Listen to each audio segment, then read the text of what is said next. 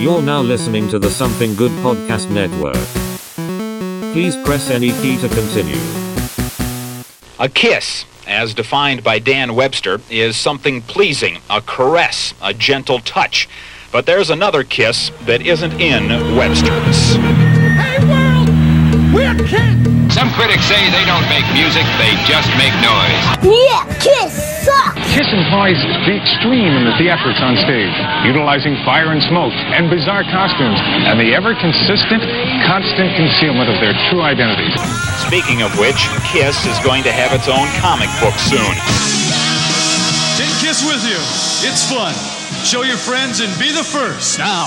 Oh my God, no time to turn. Welcome once again to No Time to Turn, a Kiss Nerd podcast. Nerds. Rock and Roll All Night podcast every day. That's right. Right on. I like that. Unfortunately, has that been taken? By Chris Jericho. Oh, fuck Chris Jericho, man!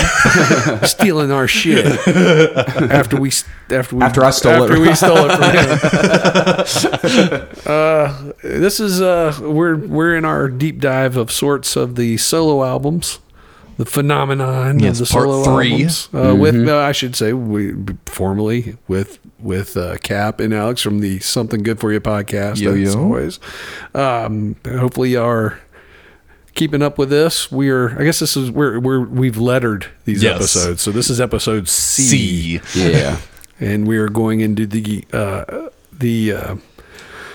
oddity of Gene Simmons' solo album. That's right. That's the Putting It Lightly. And check out the Ace Frehley and the Peter Criss episodes if you haven't already.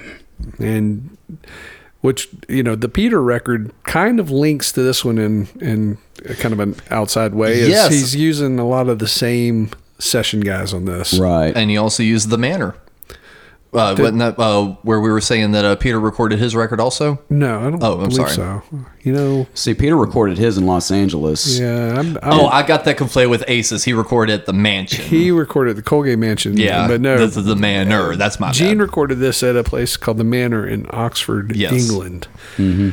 And flew everyone over there to do this. It was him and Sean Delaney at the Sean helm. Delaney is producing this, which I think is very telling. And I think, all things considered, if you look at this record, I think this is more of a Sean Laney album almost. Right. I mean, it's Gene's material, but I think Sean's the one that fleshed it out, built the arrangements. I mean, this is really saying a lot for Sean Delaney, in my opinion. But right.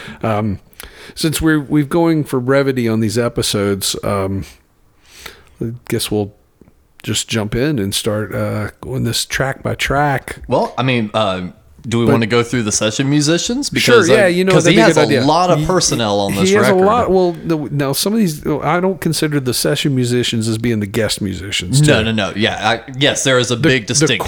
The core group of session guys. It's Elliot Randall is playing guitar from Steely Dan, I believe. Mm-hmm. And then Neil Jason. Neil Jason's on bass. Now these guys were on at least on some of the tracks on Peter's album. Alan Schwartzberg on drums. And Gene does not play bass on any of these tracks, by the way. I was going to say, Gene doesn't play any instruments on this album. It's all just him vocals. No, he plays the guitars too, like rhythm guitars. I think he's credited, but from what I understand, well, okay, we got to, hearsay after the fact. But Sean Delaney says none of Gene's tracks are on these records. He might have did some guide stuff, but none of it survived. Okay, so at least through Gene's reaccounting, through his book, he says that he wanted to showcase that he was more than a bassist, so he played the guitars on this record. Yeah, but the way he phrases it is rhythm sections and stuff like that on guitars is him. Sean said but then like survived. Special solos. But who knows? Have you ever watched Gene Simmons play guitar? It's atrocious. Yeah, so that's kind of basically what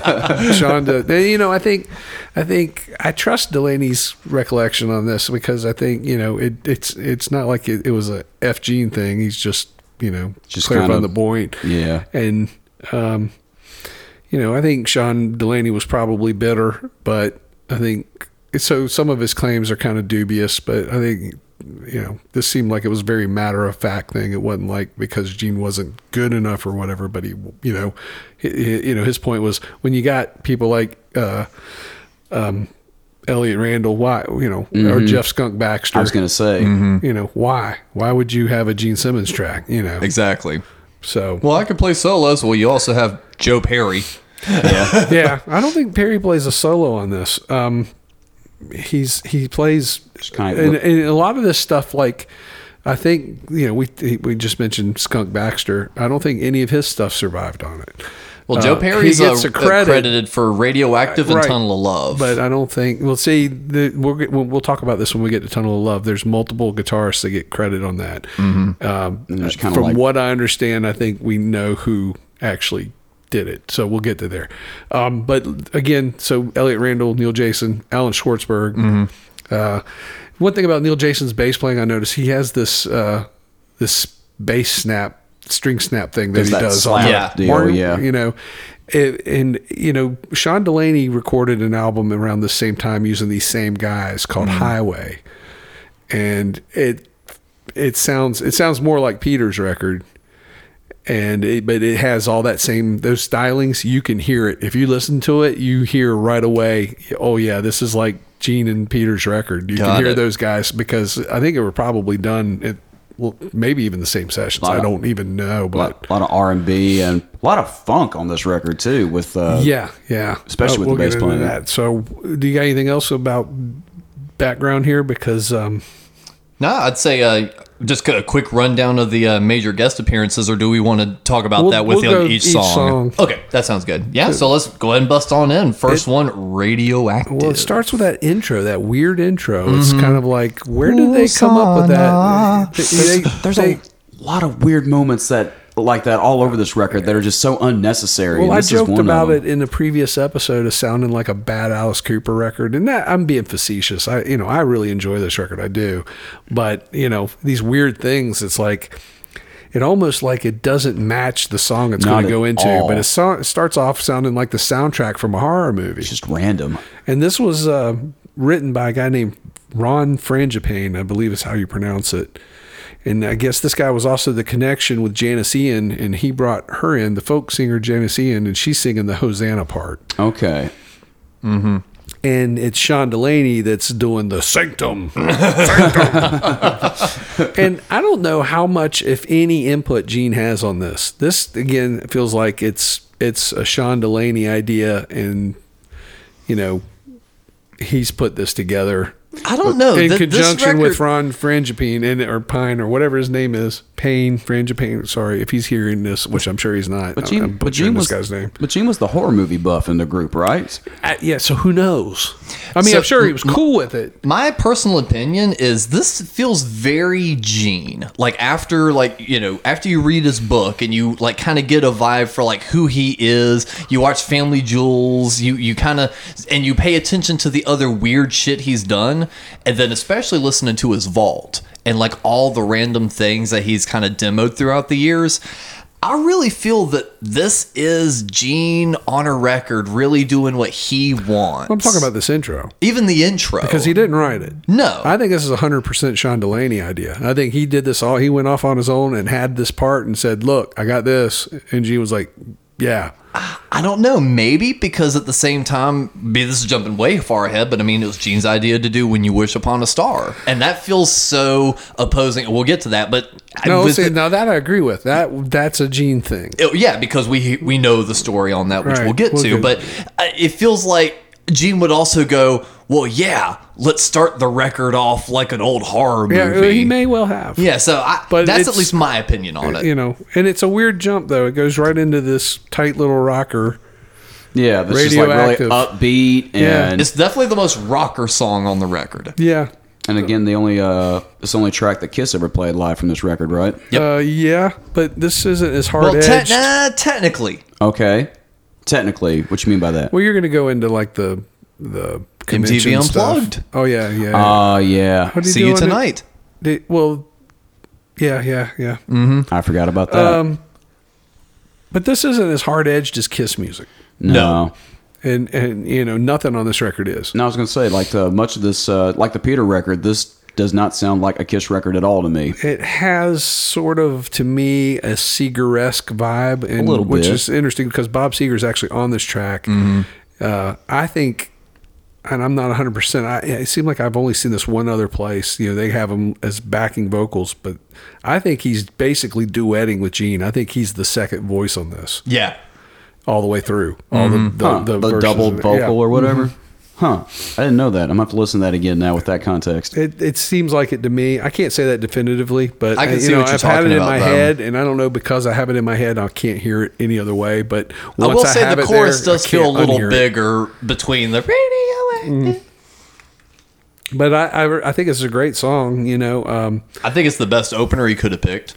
Yeah. Yeah. I'd agree with that. Because we discussed with the last two if those were good openers. Because Rip It Out is a fantastic opener. Yeah. But I think this was served very well as with the tracks given. with what he has. Yeah.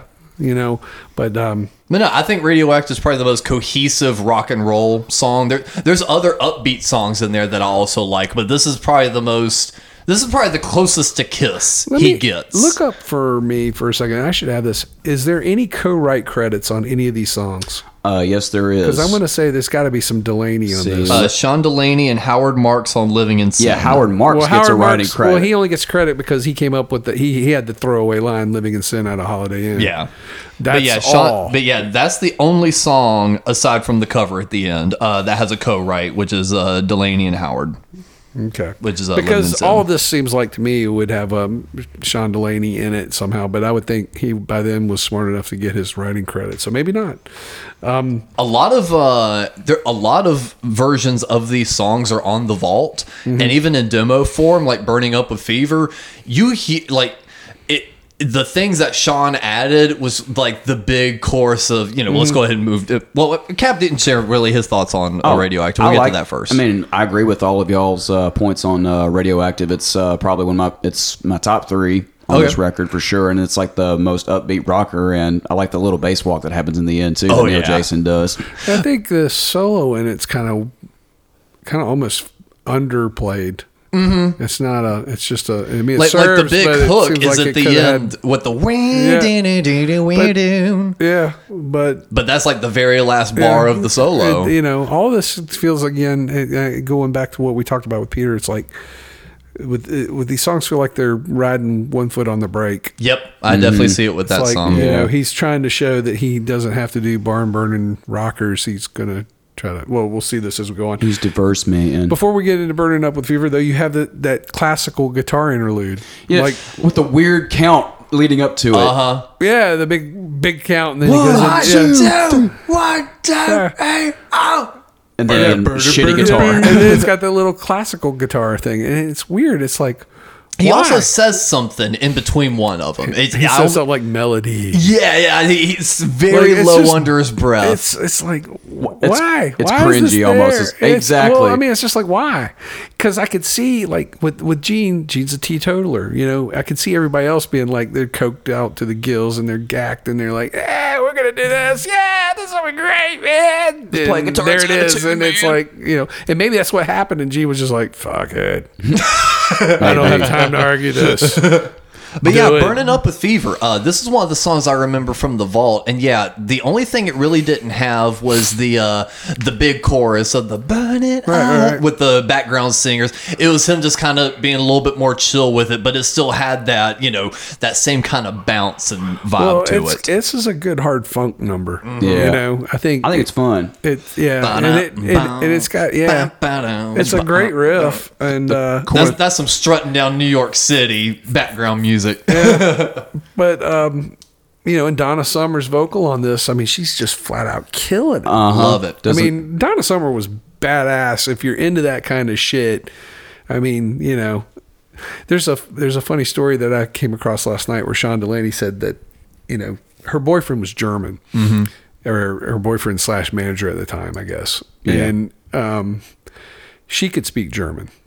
Well, Gene could speak German too, and so could Sean Delaney. A lot of people, I guess, don't know this. and she didn't know it, and she came in saying some rude shit in German, like she's speaking confidentially or whatever, and he turned around and zipped her in German, like, hey, if you're gonna say it, you might as well say it in English. You know? And after that, everything was cool. But, you know, which kind of gives me the idea. I wonder if she came in on this with some attitude, like, oh great, now I got to do a Kiss record. Like, was she part of the Casablanca? She's part of the Casablanca thing, but I mean, you know. And she was like wanting to move away from Motown and kind of start doing her own thing a little bit. Well, and she was doing her own thing. I mean, that when, you know, her single that we talked about previous, "Love to Love You Baby," was the other foot that fell that saved Casablanca in '75. She was every bit as vital, important, and as popular as Kiss was in 1977. Just on a different audience on a different level. But I'm telling you, from being, you know, I can remember back in the day. I mean, Donna Summer was fucking huge. I bet. Huge. And, you know, it's cool that she's on this, and like I said, she's absolutely killing it, and it fits. Everything fits. And, you know, this is something that Gene's doing surprisingly well, because it seems like a little bit out of his wheelhouse to be doing that kind of hard funk thing, because as we'll see in this next song, I think it kind of I don't know, we see elements of it. Think about like Almost Human. That almost has a little bit of it. Yeah, like you can see the starts. I don't think it's near as good as, maybe it's also the band. I think it's the bass playing and everything too. They're able to execute this much more effectively than say Kiss could, because it still has that Led Zeppelin single note, you know, strut riff thing that they do on, like, we've talked about like how Kiss can do, you know, a lot of their stuff could be kind of like, you know, construed as influenced by R&B, you know. So I can see that to a degree, but it works better, I think, in the hands of like Peter or Paul than Gene, you know. But maybe it's also the persona of Gene. You just get used to that kind of God of Thunder demonic thing.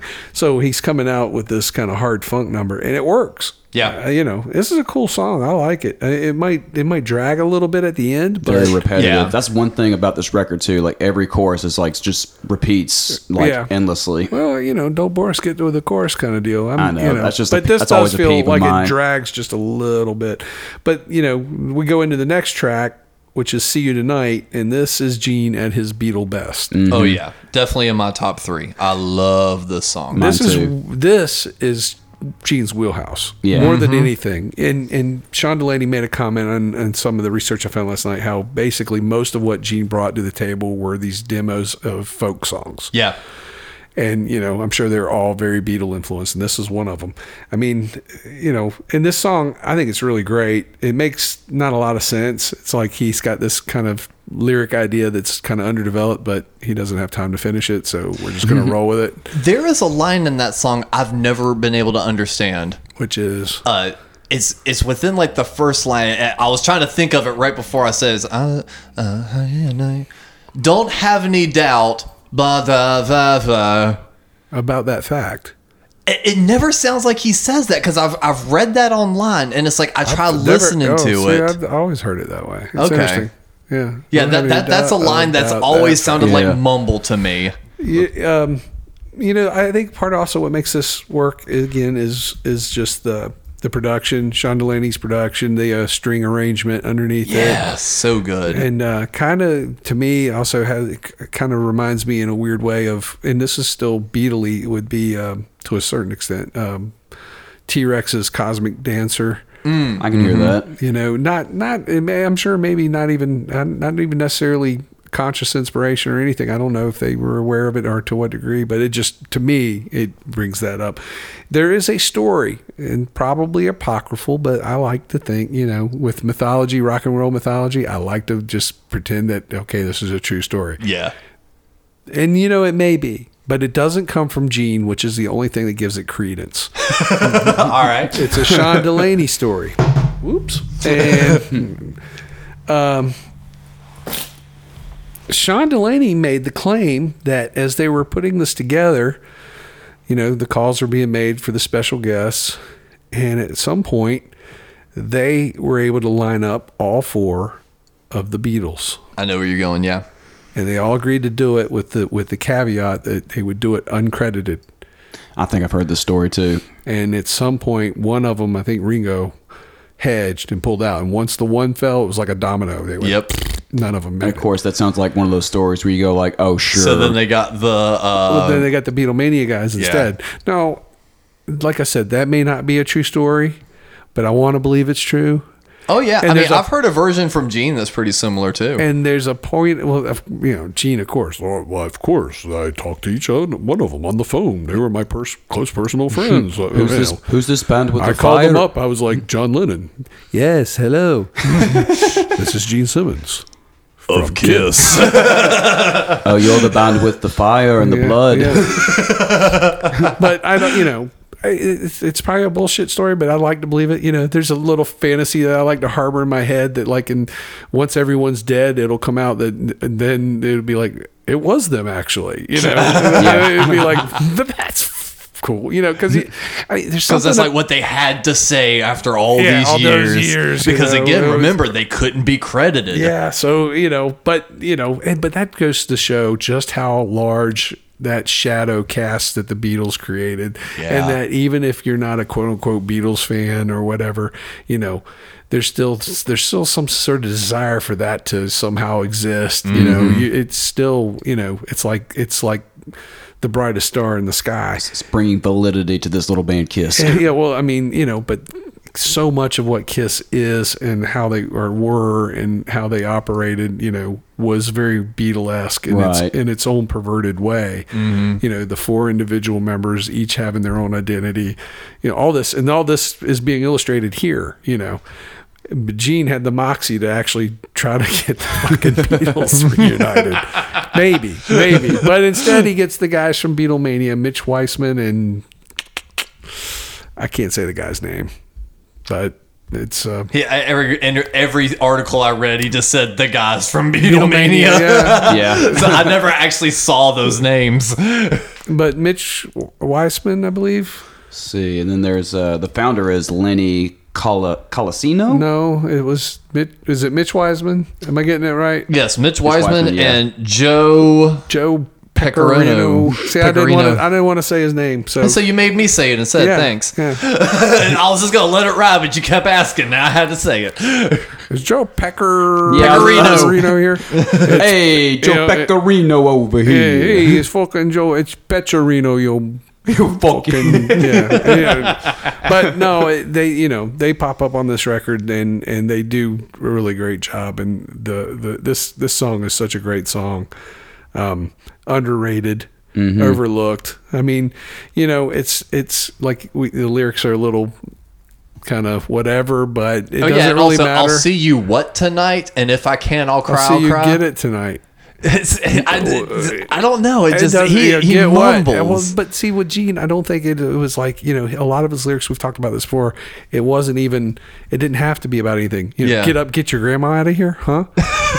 Or well, that makes sense to me. Get the old fucks out of here. It's time for the young kids to have fun. It's just like, what's this mean? The going blind thing. It's like I think it's just the absurdity, the kind of vagueness of a lyric. It's like, what's it mean? It doesn't have to mean anything. I see you Getty tonight. I'll get it.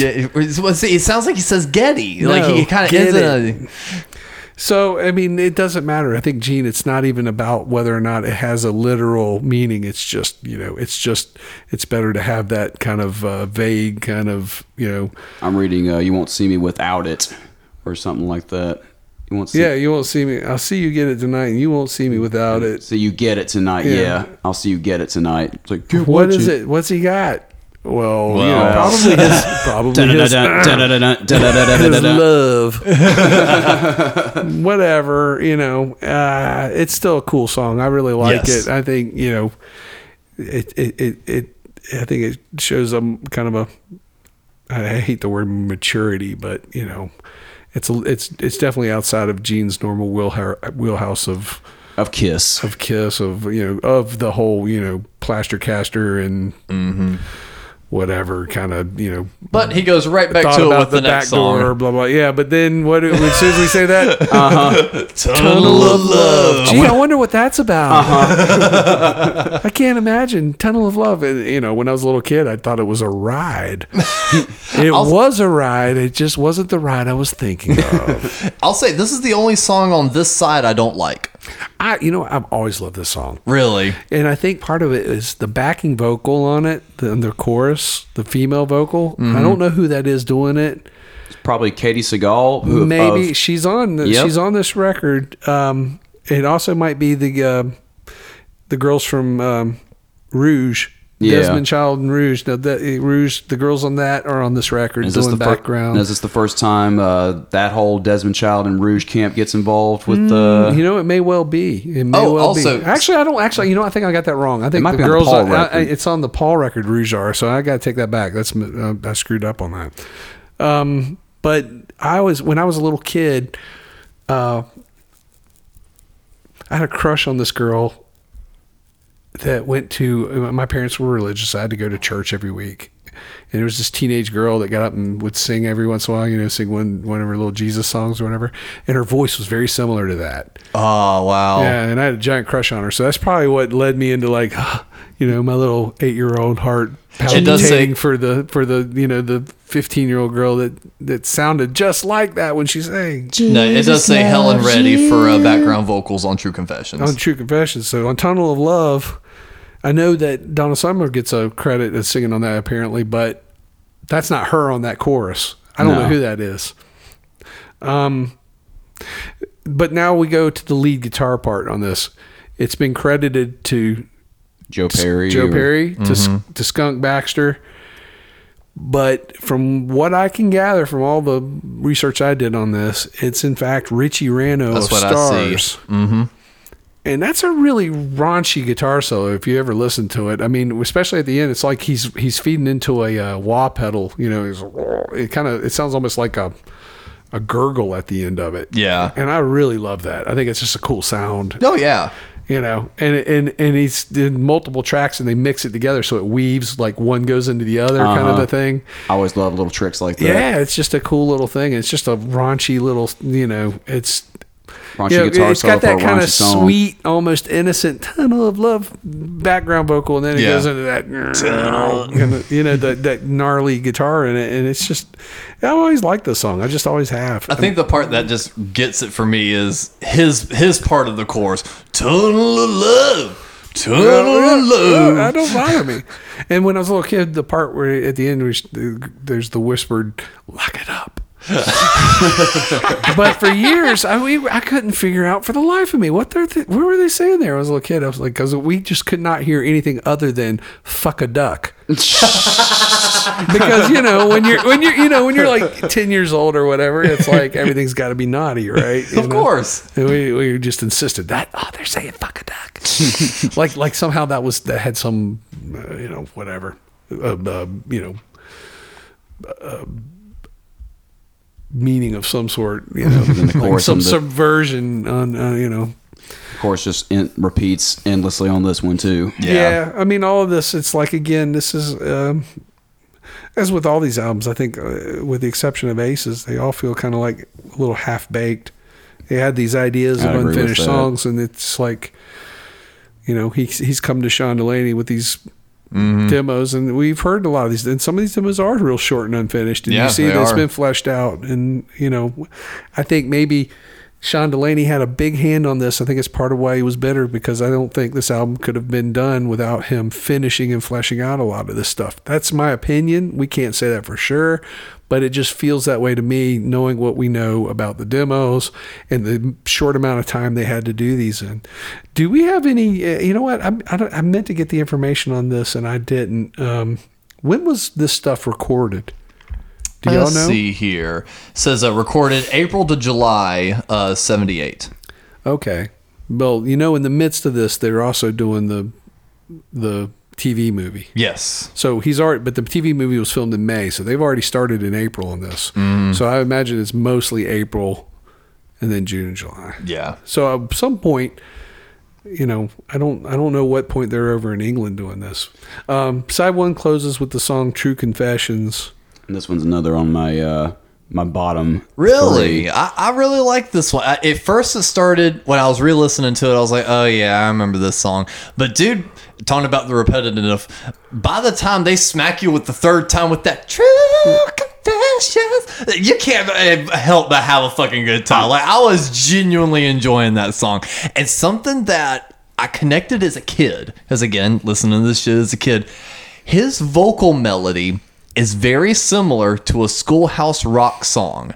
It's called Interjections. You know what I'm talking about? The da da da da da da da. Because I had that VHS tape as a kid, and I remember hearing the Interjections song from Schoolhouse Rock and going, "That the melody in that sounds very similar to his vocal melody in True Confessions." She just watching Saturday morning cartoons and fucking writing this album. This song really seems to have a sort of retro quality in its arrangement. Mm-hmm. You know, but it's still modern, or like a modernized version of, like, I don't know, some sort of Stax Records kind of thing. Yeah. The big soul vocals, the pumping piano. Mm-hmm. All his piano parts are always identical. You ever notice? It's always a guy named Richard Bear plays piano, I think, on maybe all of these. There's another guy that plays on this too. Somebody was talking about how those piano parts are really simple. Oh yeah, it's just like but that's what Christine he wanted. 16 he was kind very of thing. adamant that that's all he wanted. Yeah, the Christine 16, same thing. It's that same piano kind of. Yep. There's no variation on it. Yep. But how about this lyric though? I'm not your social security. I'm not your star opportunity. Oh baby, you can have me absolutely. Just so awkward to me. But won't you give me true confessions? You got to be honest. Come with on, Gene, man. look, if you're trying, you got to be honest with Gene, man. Look, you got to give him true confessions, man. Look, man, if you're trying to, Listen, man. if your argument for this song being in your bottom three is that line, I ask you to revisit. I ask you to revisit "Tunnel of Love," reread those lyrics, and re-examine your stance on this being your bottom three. Oh, "Tunnel of Love" is in my bottom three too. But we also get another "what the fuck" moment in this song too, with that. Oh, yeah, that's a bizarre choral part. I will agree. Right in the middle. That's one of those things that feels like a Sean Delaney cocaine fueled. Yeah, man, we're gonna drop this right here. Yeah, this is great. And then, of course, you've got the kind of odd guest here, Helen Reddy. Hear her roar, singing "True Confessions," which, you know, does that make this a feminist anthem? Oh shit, Gene Simmons. Feminist. Ahead of the curb.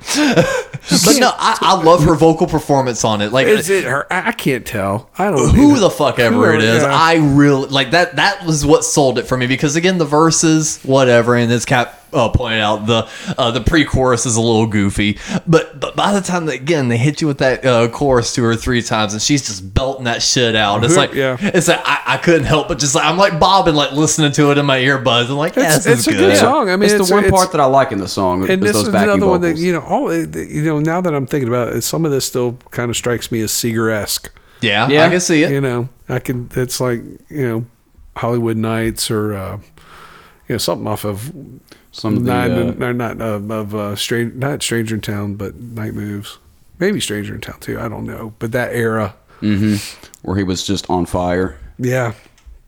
Well, you know, those two had been the perennial opening acts for everybody, and then they both broke through with kind of more mainstream success at the same time. More so Bob Seger than Kiss. Yeah. But you know, they toured together too and played so much together. While, you know, while at the same time also going off and, you know, they've opened for, I don't know, they opened for each other, but Bob Seger certainly opened a lot for Kiss. But Midwest in particular. Yeah. Well, they, you know, so they had kind of, their trajectory had kind of fell in line with each other for a few short years in the 70s. And Bob Seger's just doing co-writes all over the place too at this point. So we flipped the record over and we get You Write Me Sexy Letters. Hold up. Hold up a minute. I agree, but that's what I'm getting at. This is my least favorite song on the record. I can't stand it. And what he was about to bust into with the fucking, I know you write me sexy letters. No, it's, I know. It's so breathy. Sexy letters. You send your pictures from my wall. It is the creepiest, horrible thing he has ever. I will listen to. So much for Gene Simmons feminist. Yes. You flip the song over and it's like, no, I know you're a creepy older man.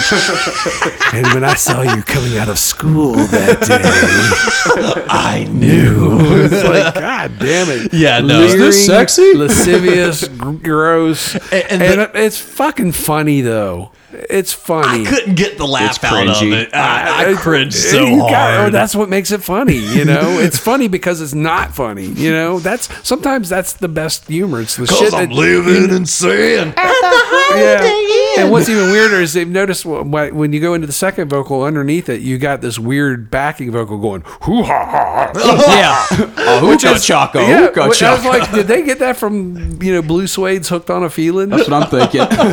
But that's what they're doing underneath it. And I never heard that for years and years and years. And then about 25 years ago now, 20 years ago, I was listening to the album on headphones one night and I heard it. It was more, more pronounced in my headphones. And that was the first time I noticed that. And I was like, what the fuck was that? And then it's like you dig out the vinyl. And it's like, is this just the CD version? Did they George Lucas this shit? It's underneath it, whatever they're doing. I do like that the phone call in the middle of the song is Cher and Chastity Bono. Mm-hmm. Oh, okay. Now Chastity Bono was Sonny and Cher's little girl. Yep. Who is neither little nor a girl. Discuss. This is a Kiss podcast, Russ.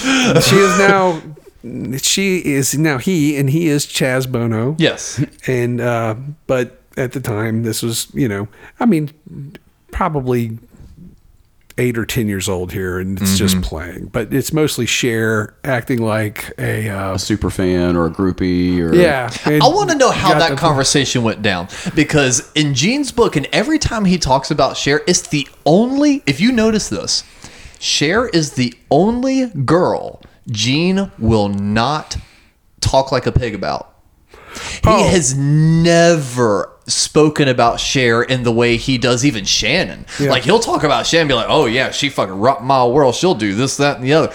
And like he kind of said it, like with all his other exes, he never goes into detail like that with Cher. Because I think Cher was able to one up him, and for lack of a better way of putting it, she's probably the only woman that was able to like put him in his place, quote unquote, which he is certainly not used to. So I wonder how that conversation went down. Be like, hey, I think no matter where they were in their relationship, and at this point they're just starting to see each other. Yeah, and I think at this point, I think all through their relationship, I think he always felt like she was the greater star, the greater, He kind of even says that in the book. So he was always in second place to her and deferred to her, and he obviously loved her very much, and I think it was his first real great love. I don't think he had ever had something like that before. So even with that in mind, though, the comedy in my head is written out this, like they're hanging out at the little penthouse that he talks about in his book,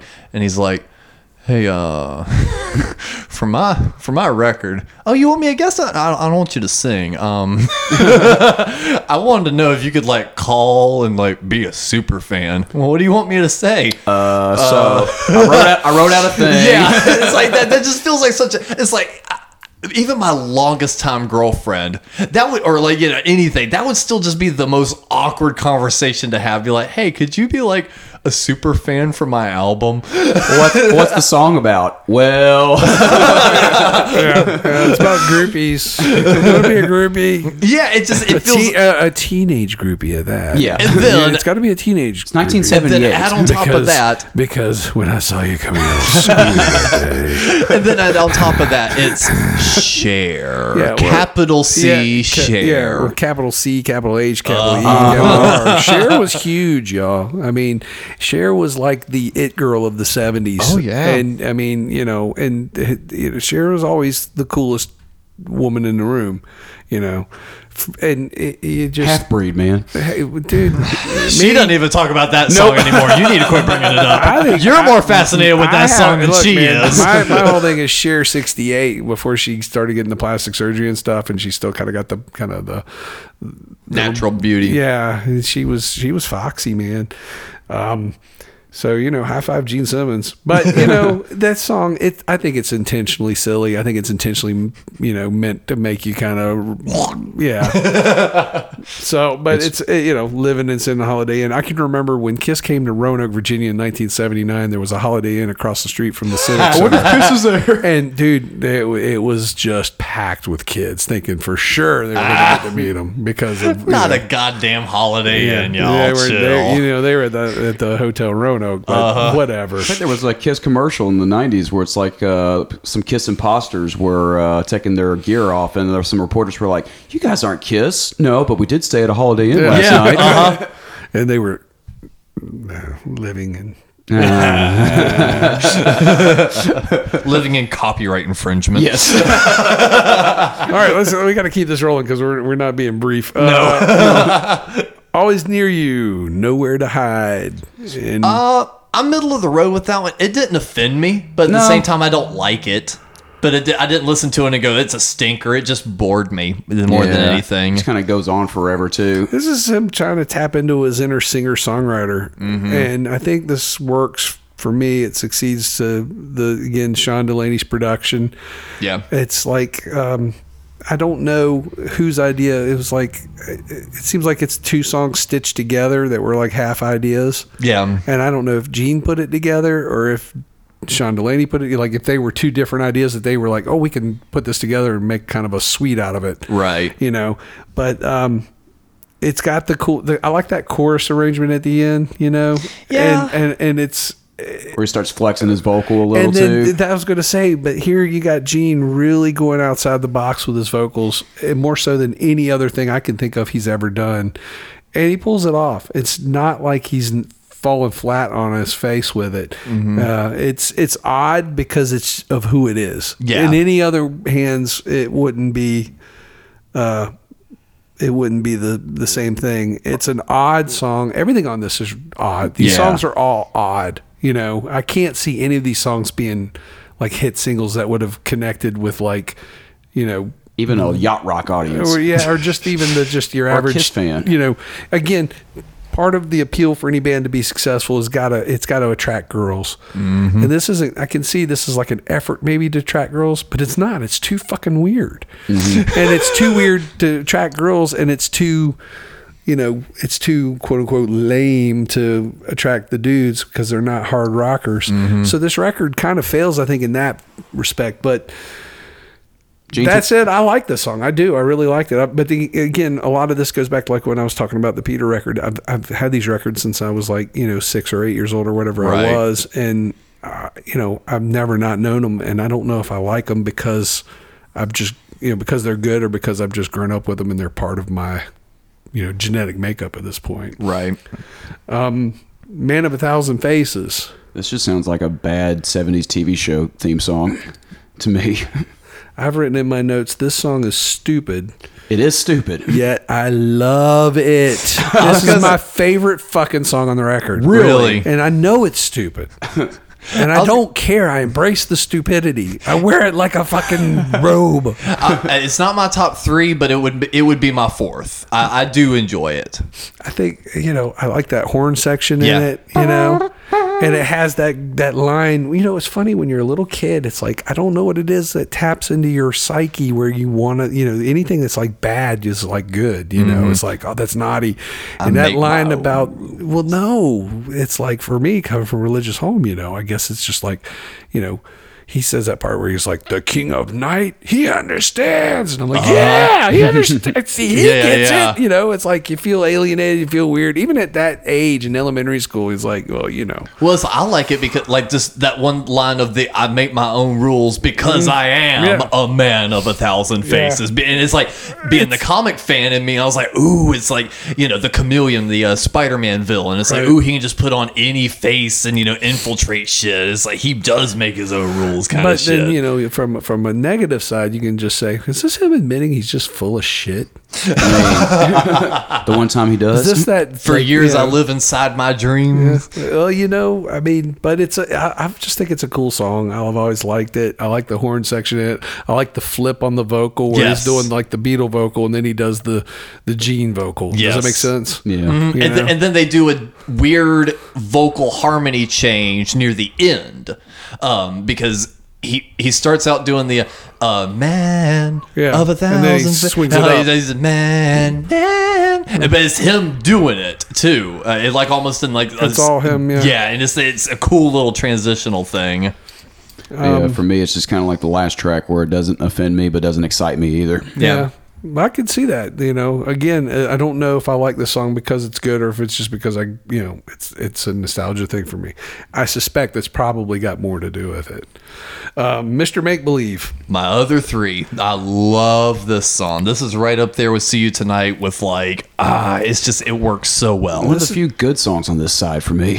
This is to me, it's like Gene's default mode. When in doubt, Beatle. Mm-hmm. When in doubt, Beatle. Yep. I love that that choice of chord progressions too. Yes. It's grown on me over time. I think, this could have enjoyed wider success in the hands of a more established singer-songwriter type, like maybe Elton John or something. Does that make sense? No, absolutely. Because Elton John could tap into that Beatle thing a little bit too. Mm-hmm.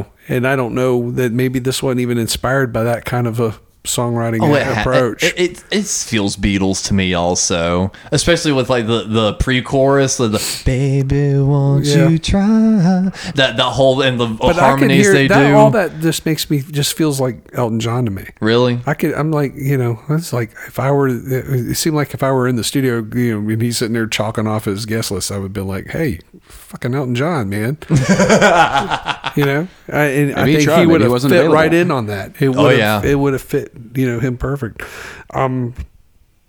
But let's keep it rolling here because we're running out of time. See You in Your Dreams, the retooled Kiss tune from Rock and Roll Over. I like this version a lot. Rumor has it, I don't know if you've gotten this one too, but the mythology behind this was that Gene did not like the way the end product sounded on Rock and Roll Over, which is crazy because it's the superior version. Yeah, I think maybe it's different, but I think the Kiss one is. I do. I agree with that. But there I are like things the vibe about of this one, that I really like, though, like the background vocals. It's and the Rick Nielsen guitar solo. Rick Nielsen plays guitar on it. Well, okay.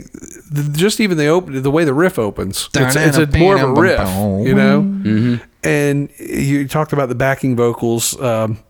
It's got that husky, soulful vocal. I'd like to see you. That's Michael DeBar. Okay. I thought that was Gene for. No, when I was a little kid, I just visioned this like big black soul singer. Like I was like, a big black woman was actually a little white guy from England. Yeah. Damn. But that's just how powerful that guy's voice is. Yeah. And he's if you go back, people that may not know or are not familiar with Michael DeBar, I'm somewhat familiar with him. He was at that point he was in a band called Detective, who were on. I think they were actually produced by Jimmy Page. They were on Swan Song. Okay, but the band for me was his band prior was a band called Silverhead. Okay, and really, really good kind of glam rock meets the Stones kind of thing, early 70s. And Michael DeBar just had that voice, man. He was kind of almost like a okay. I'm having senior moments here. No, I just got into Silverhead actually like a couple of months ago, something like that. And that, wheels in my head started turning, going like, that Silverhead? And I looked it up on my Spotify. That Silverhead material fucking rules. Yeah, it's really great. And he's kind of got like a Steve Marriott vibe, kind of vocal to him. I could see Steve Marriott doing the same thing here. Mm-hmm. And but then you also talk about the solo with Rick Nielsen, who from Cheap Trick, who had just famously they did their tour that kind of broke them in America, I think. Yeah. This is still pre at Budokan. You're right. So and this might be one of the earlier guest spots Rick Nielsen did, because he ended up doing a lot of sessions for a lot of different people, I think. Right. Most notably John Lennon. Yep. And, I never noticed for years and years and years that the first few bars of that solo is When You Wish Upon a Star. I never caught that. Never. And then it was only been about 20 years ago where that hit me too. I was like, shit, how did I miss that?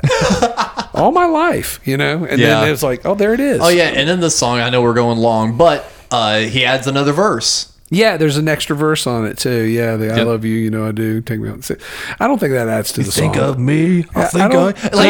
Literally, the lines feel like he thought about it in the moment. Maybe, but they wouldn't have been. They would had to have been tracked out that way. Mm-hmm. I wonder if the original had that line and he cut it when they did the Kiss one. Maybe. And I don't know though. But this is apples and oranges. Not really. It's really apples to apples, but maybe like a red apple to a green apple. I mean, I don't know. It's the same song, but it's really a toss-up, and I guess it's kind of different coat of paint. Yeah, but I think at the end of the day, I like the lead that Ace does on the original version better than the Rick Nielsen lead. Yeah, and that's not just only because it serves that version though. Mm-hmm. But I am partial to that. That makes sense. Now we get to the closing song. The song that's supposed to wrap it all up, bring it on home. Yeah, this is this is like on the cover where Gene Simmons' face has got some blood dripping out, red background, demonic face. He's the demon. But When You Wish Upon a Star. Yes. Not even a re-record. They just grab essentially the movie version of the song, strip the vocal, and then they're like, here you go. Is it not a new arrangement, a new recording? I didn't see any info on a new arrangement. I know when he got folks together to do an 8-piece orchestra for See You Tonight. But I never saw any mention about a new orchestral piece for When You Wish Upon a Star. So I could have just maybe overlooked that. Yeah, I don't see anything even on the... I'm just looking at the Wikipedia page. And just the reason I'm thinking it's the original is there's so many familiar swells that I'm just going on that. Yeah, okay, so there are symphonic arrangements from members of New York and Los Angeles orchestras, but you said it was probably for See You Tonight. They probably did this too, I would think. Maybe. I think had it been an existing recording, it still would have been credited thusly. I can't see them, not doing that, especially if it belonged to another company. I mean, the way it's kind of listed off, like you click the song and it takes you to a Disney wiki page. Yeah, I don't know. So I'm not sure. Either way, here. This is my. Let's go through that note. What is it? What else do you need to add to this? Well, because I've got my notes for it, and I'll close with that. So I'm gonna let y'all inject what your opinions are of this. I understand it for the story you're probably about to give. Yeah, I'm not going to give a story. Oh, okay. Well, I understand it because it's a callback to that's the very first song he heard when he got to America. It's the first song he learned in English. All this other stuff. Exactly. So understanding the history, I appreciate it.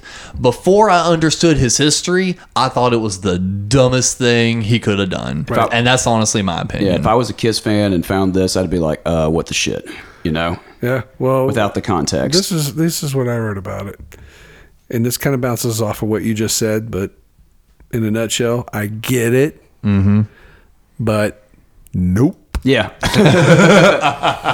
I will skip this every single time. Yeah. As far as I'm concerned, that album ends as the See You in Your Dreams bouncing out tonight. of See Your Dreams.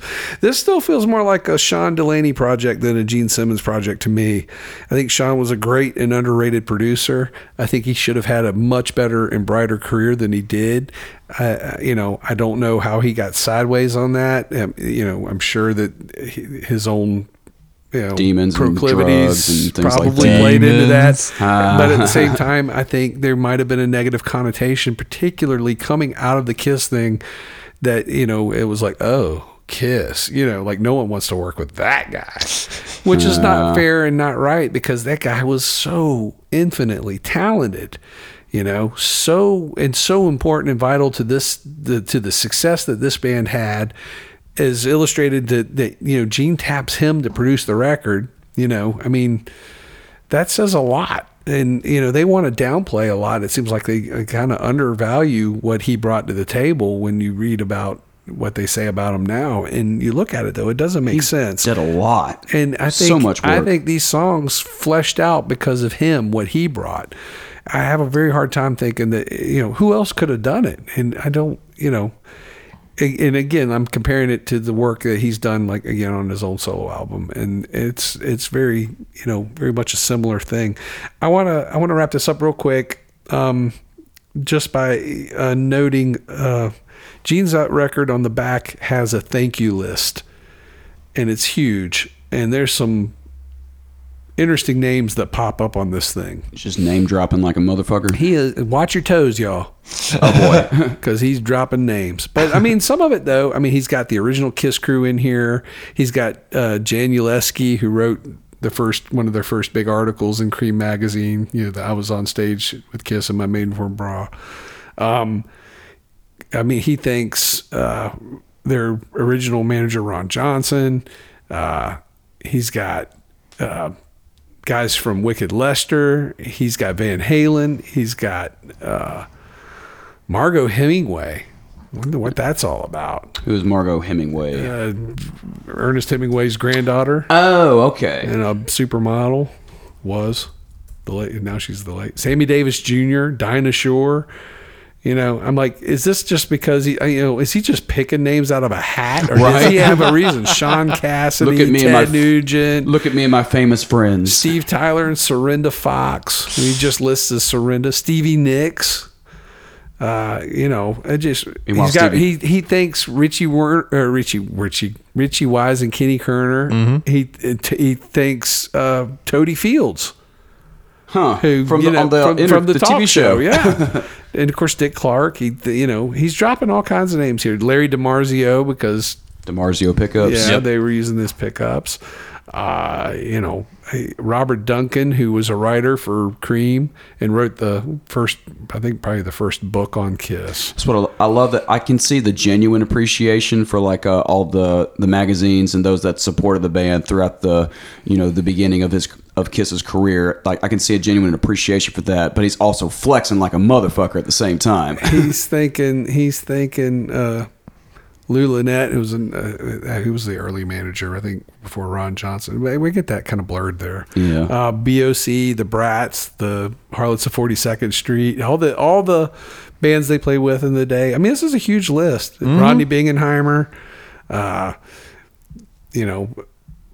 and of course he ends it with ... and mom. Oh. He loves his mama. Yes. So it's a Gene's record is, it's got this sort of, sense of personality to it, but it also at the same time has Sean Delaney's personality to it. So it kind of feels like it's got a duality. It's Gene's ideas, Gene's material, but it's been brought to life by the mad scientist that is Sean Delaney. Yeah. How do we feel about it overall? How do we feel about this record overall? Like I said, though, that's kind of where I am. I just feel like, this is a very underrated effort from Sean Delaney. I think he's the guy that makes this record work. Yeah. It's interesting. It's peak chart position. We were going to do this on all of them. Yes. I've got it as peaking at 22 on the week of January 6th, 1979, which was nearly 4 months after the original release. Yeah. So these records are kind of creeping into the charts, but they're not just like making waves. Not really. making big waves. No. And but they shipped out 1 million of these anyway. So that is the fucking party. That is the whole, the very expansive party. That is the Gene Simmons album. The Gene Simmons album. This one ran kind of long. There's a lot to it. Yeah. So hopefully y'all have enjoyed listening to this, and we're gonna I guess you got anything you want to add? Nah, I'm solid, man. All right. Well, this was episode C, and we're gonna see you later on the D in your dreams see tonight. You on the D for the Paul episode. Oh God, this is already. If you wake up with a star in your crotch, then it's been a good episode. So, all right. With that, stay tuned for Paul Stanley, and we'll see you next time. Thank you for listening. Please insert another coin by supporting the show for as little as $1 a month at patreon.com/somethinggoodnetwork.